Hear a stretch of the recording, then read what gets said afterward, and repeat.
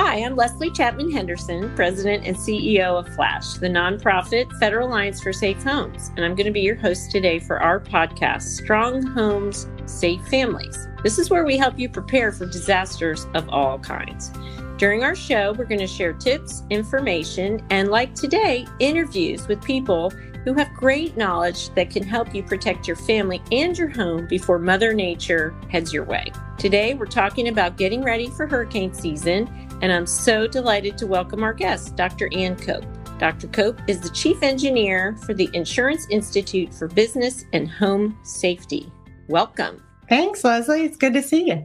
Good to see you and talk to you too. All right, so you really have a fascinating background. Before we get started and talk about all the cool things you guys are doing in your lab, can you tell us about your journey professionally and how it brought you to where you are today?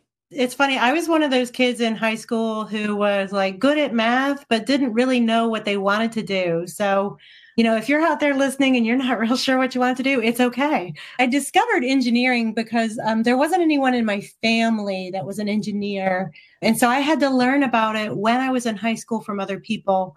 So I enrolled at Clemson University and I thought I wanted to be an engineer, but I still wasn't real sure what kind of engineer I might wanted to be.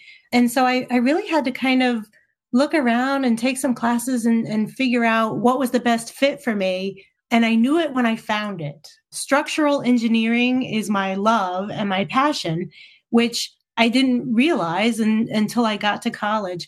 But seeing how you can turn an architect's vision of what something might be and figure out how to make it work, how the backbone could work and bring it to life and watch it come up out of the ground is just absolutely exactly what I'm all about. And I've taken that here at IBHS, I've gotten a chance to take that one step further in terms of, well, not only can we design great buildings that are great fit, great function, great form, but how do we make sure that they last for the long duration? How do we make sure that they can stand up to the events that Mother Nature brings, the high winds and the driving hail and the punishing rain? We can absolutely do that. We can make things much more resistant to Mother Nature than they might be today or might have been 1 decade ago or 1 generation ago.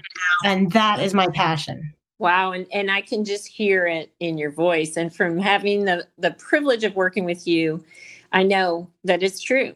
So like you, we share a mission focused on disaster resilience. And when we try to break it down into the pieces and the functioning parts of disaster resilience, we always like to try to talk about it in 3 main buckets. One is science, one is policy, and the other, of course, is the practice and the things that we do, hopefully mostly before, sometimes after the fact, to bring that bounce back factor into play for people and make them resilient. So as we talk today, I want to start with science, which is clearly the right place to begin to talk to you about and find out what are some of the things you guys are doing at IBHS the past few years, what's on the table, what's on the drawing board, what is it that's got you guys excited that you're learning in that beautiful lab of yours? Well, the most fascinating thing that we can do is by taking houses and commercial buildings in their entirety. So a full-size house, a small commercial building like your mom and pop local corner store, by being able to put that whole thing into our wind facility and then, drive up that driving rain and punishing wind and see what happens and what happens first and then what happens after that. Being able to do that has led us to all kinds of discoveries that when you first look at them, they might be kind of small. Like it's all about the garage door, or you can shut all of your interior doors and make a difference. But I find that to be incredibly empowering because we are not powerless against these storms that Mother Nature brings. We can find the things that we can do, even to the buildings that already exist. We can find ways to make new buildings much stronger, but we can find ways to retrofit and make small changes to the buildings that we already live in to make them stronger. Did you just say that shutting my doors before a hurricane on the inside of my house is something that makes a difference? Isn't that amazing? It is true.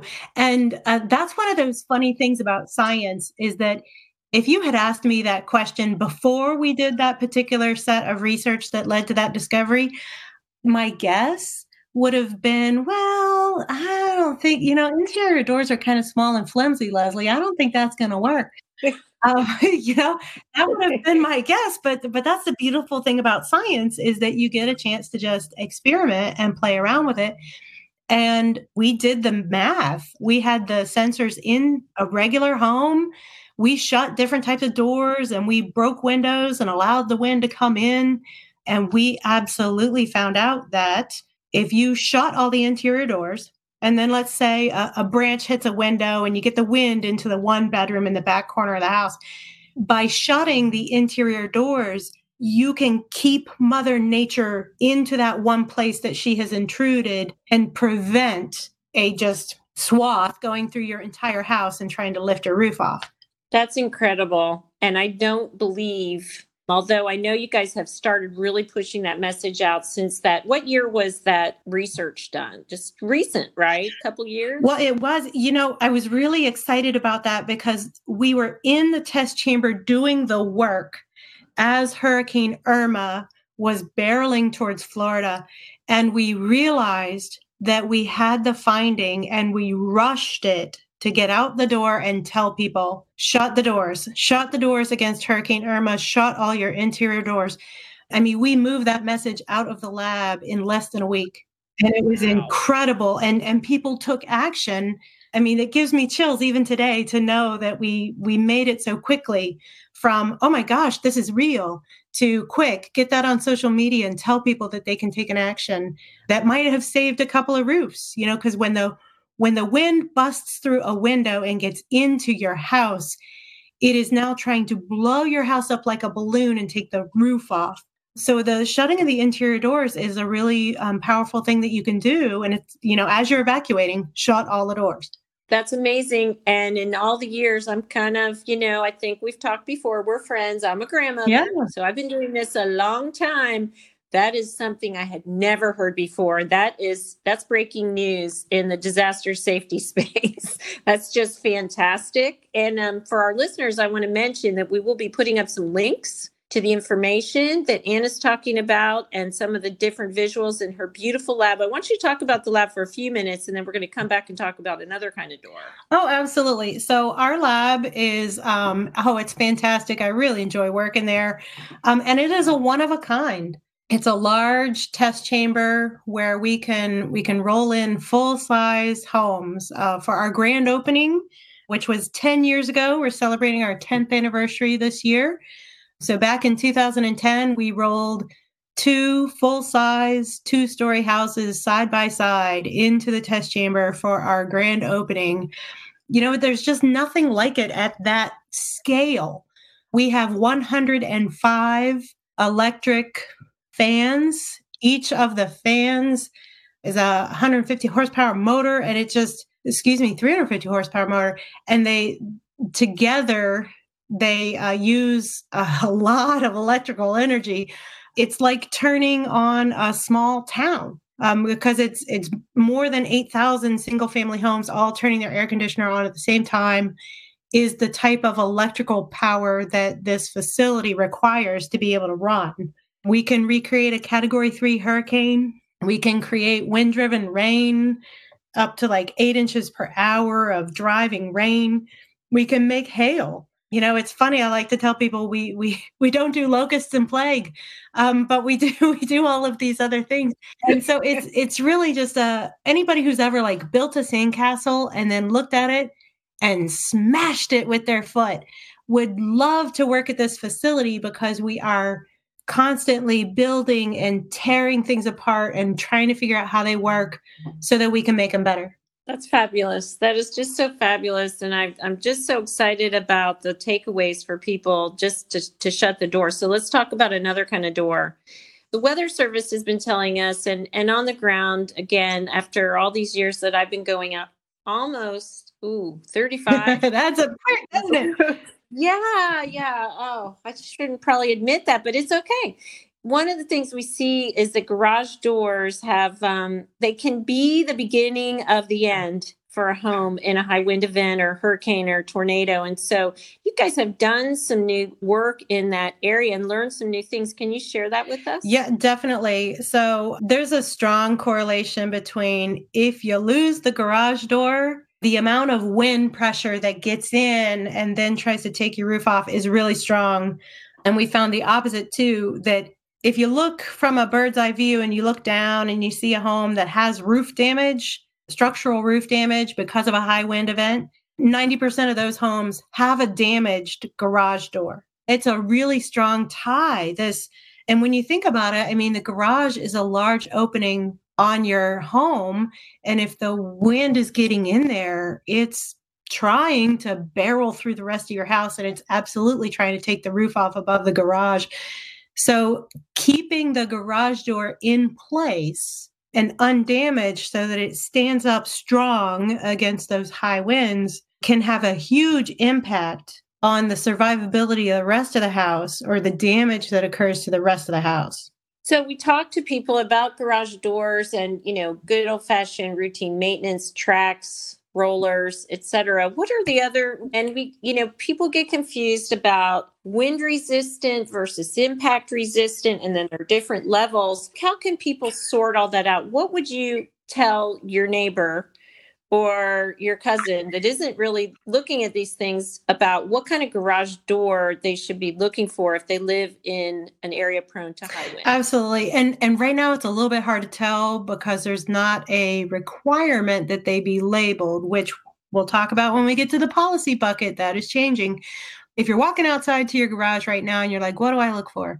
First and foremost, look to see if there is a sticker on that door that gives you the wind pressure rating. And so if you have a sticker that shows you the wind pressure rating and it'll say, some number, and then it'll say PSF, which is pounds per square foot. If it has that sticker on it, chances are it's a strong and wind rated door because they wouldn't have put the sticker on it if they didn't have something to tell you. So if you've got a sticker, that's a great sign.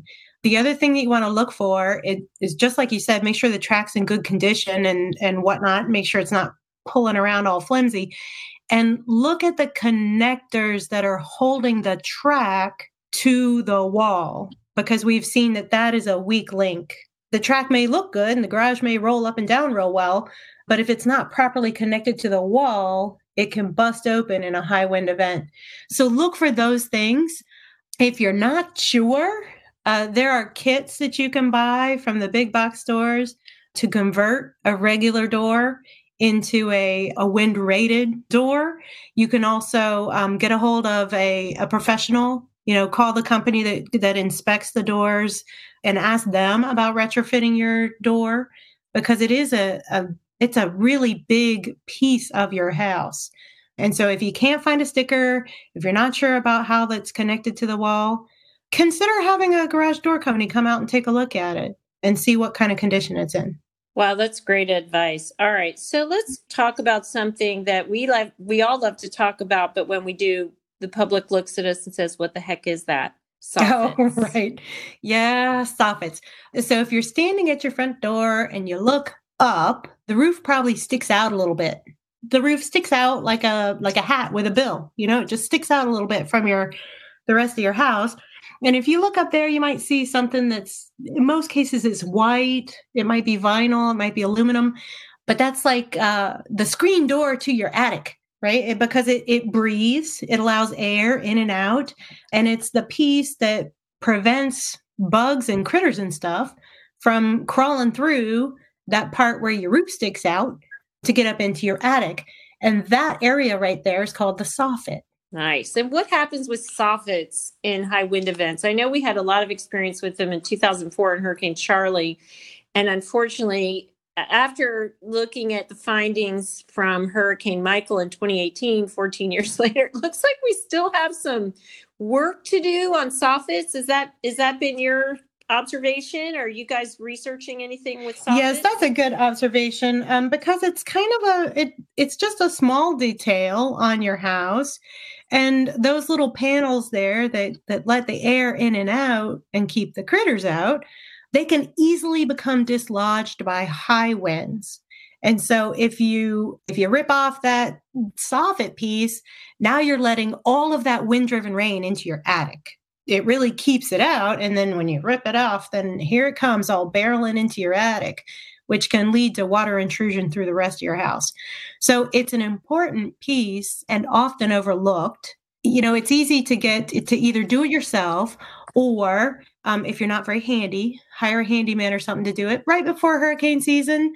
Go take a look and just gently touch the soffit and make sure that it's secured in there good. And if it's not, you can easily get just a couple of screws and whatnot from your big box store and make sure that you secure it so that you don't lose those pieces in a high wind event.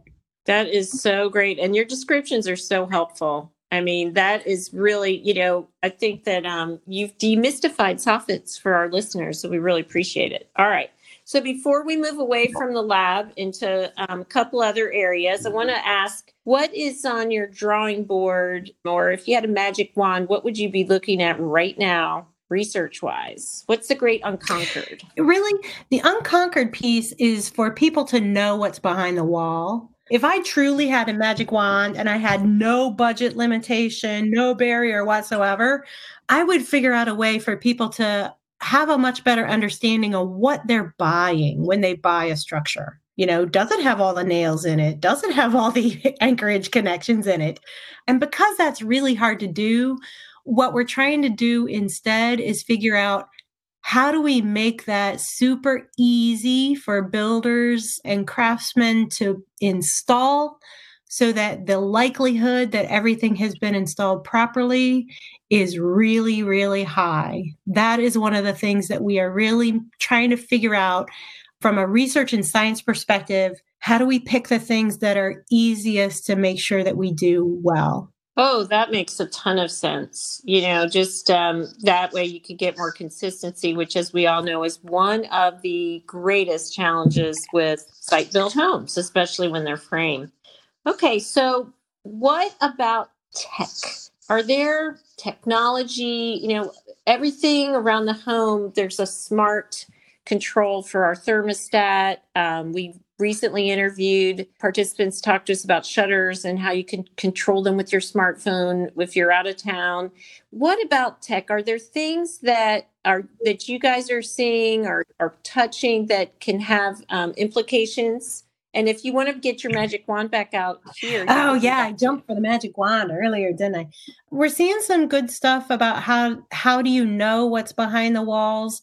In terms of tech, we're seeing people able to take a better look at their property because they're using drones. People are using drones and you can send it up. Yeah, you can send it up there and take a bird's eye view of your roof and you might notice something. I think it's really where I see opportunities is not in the big, gigantic, pie in the sky new stuff, but how can just everyday people use something they already have, like the fun drone that they got last Christmas, and, just run it around the neighborhood or, run it around your house and your yard and take a look and think to yourself, what's gonna fly? If a big storm came through here, what's gonna fly? And so it's really just a practical use of tech that already exists that I think could really help people the most. Oh, and that's fantastic. That's so useful. Okay, so we've talked a lot about the amazing things that are happening on the science front and how you guys are really bringing solutions forward. One of the most important conveyors of all these types of insights is when we can get them into public policy. So what are some of the things that you see that are important on the public policy front that support hurricane resilience? Oh, yeah. So we've done some amazing work this past cycle in the building code arena. You and I have been working together on this, Leslie, both in the Florida building code as well as the I-codes. And we got some great things coming up that'll be part of the codes when they roll out December 31st of this year and become effective January 1st. 2021. The most important, which in my opinion, is that sealed roof deck. A sealed roof deck is something that you put underneath the asphalt shingles. So you don't see it when you're just looking at your house, you don't see it, but it's an added layer of protection underneath the shingles to keep the water out, in case a big high wind event comes and rips off your shingles.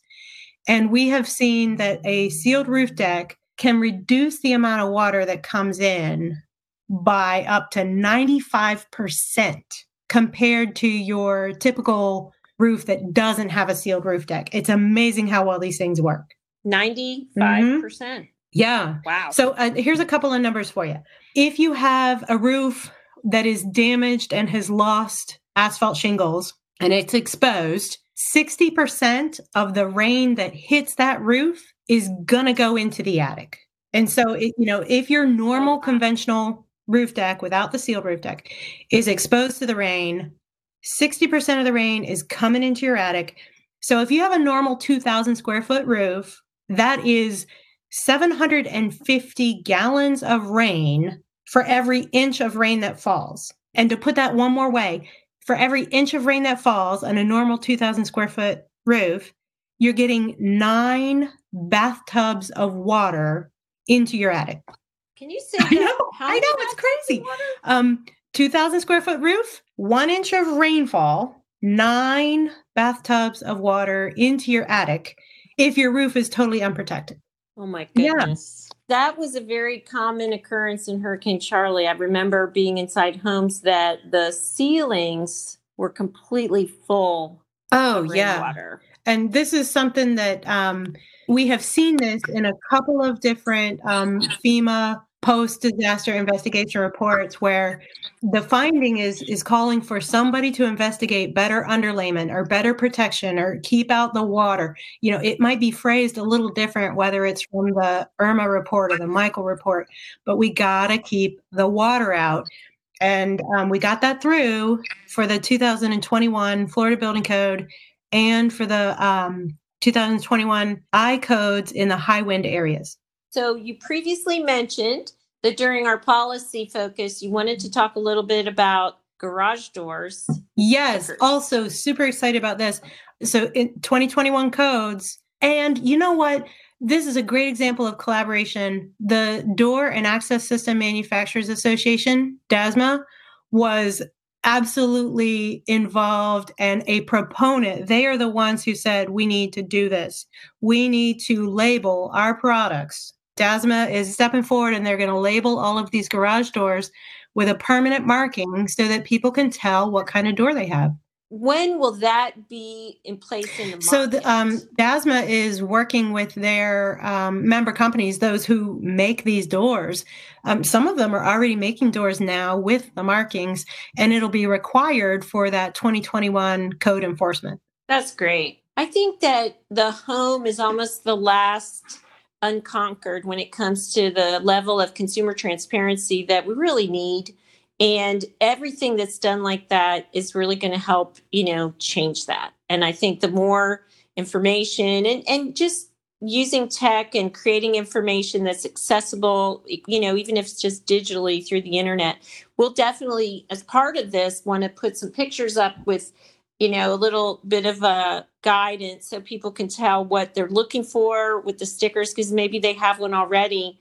And some of the other cues from some of your materials and ours, will combine them and put them out there. All right. So in our last area, when we talk about the practice of disaster resilience, what we do is focused on things like this: communication, outreach, knowledge, and learning together. So I wanted to talk with you about that too, because you guys have been doing some very interesting work along this front as well in the social science realm. Yeah, absolutely. It's really important. I mean, I could write all the boring journal papers in the world, and if nobody sees them, then I haven't really accomplished anything. So it's like you said, Leslie, it's so important to not only find the findings, but to shine that light, make sure people know about it. That's fantastic. Thank you so much. So before we close out, is there any other message? I know that at IBHS, you guys do more than, even though we're talking today about hurricanes, I know you do a lot of exciting research about all different types of natural disasters, and kind of thinking past all of the work you do. Is there any kind of message, if you could just make that automatic transmittal of a message to people who live in harm's way, whether it's wildfire or tornadoes hurricanes or flood, is there something from your experience that you want to kind of leave them Yeah, with today? the big takeaway that I want people to know is that you are not powerless against Mother Nature. Absolutely not. This is not something to just throw up your hands and say, oh, well, no. There are absolutely things that you can do no matter how big or small your house is, no matter what your budget is, no matter the peril that you face. This is not overwhelming. Take it one small step at a time. Find out what your hazard is: wildfire, hail, hurricane, high wind. Take one step. Just take that one step and do one thing. And before you know it, you'll next year take another step. Don't throw up your hands and say it's impossible. It is not. Wow, that is so encouraging, especially from somebody with, your background and experience and all the things you've learned. I think that's very inspirational, and I want to thank you. So thank you very much to Dr. Ann Cope, Chief Engineer of the Insurance Institute for Business and Home Safety. And thank you, everybody, for listening to our episode of Strong Homes, Safe Families. We want you to visit us at hurricanestrong.org and make sure you access our free checklist and information about the many affordable do-it-yourself things that you can do to protect your family and home this season and every hurricane season. Our content is available in English as well as in Spanish. And if you get stuck, you can call us toll-free at 877-221-SAFE. That's 877-221-7233. And if we get stuck, we'll be calling Dr. Ann Cope, because she clearly has a lot of great information that we'll be looking forward to sharing with you on the show notes from this podcast as well. Don't forget to subscribe, rate, share, and give us a review on iTunes. Until next time, thank you for being here.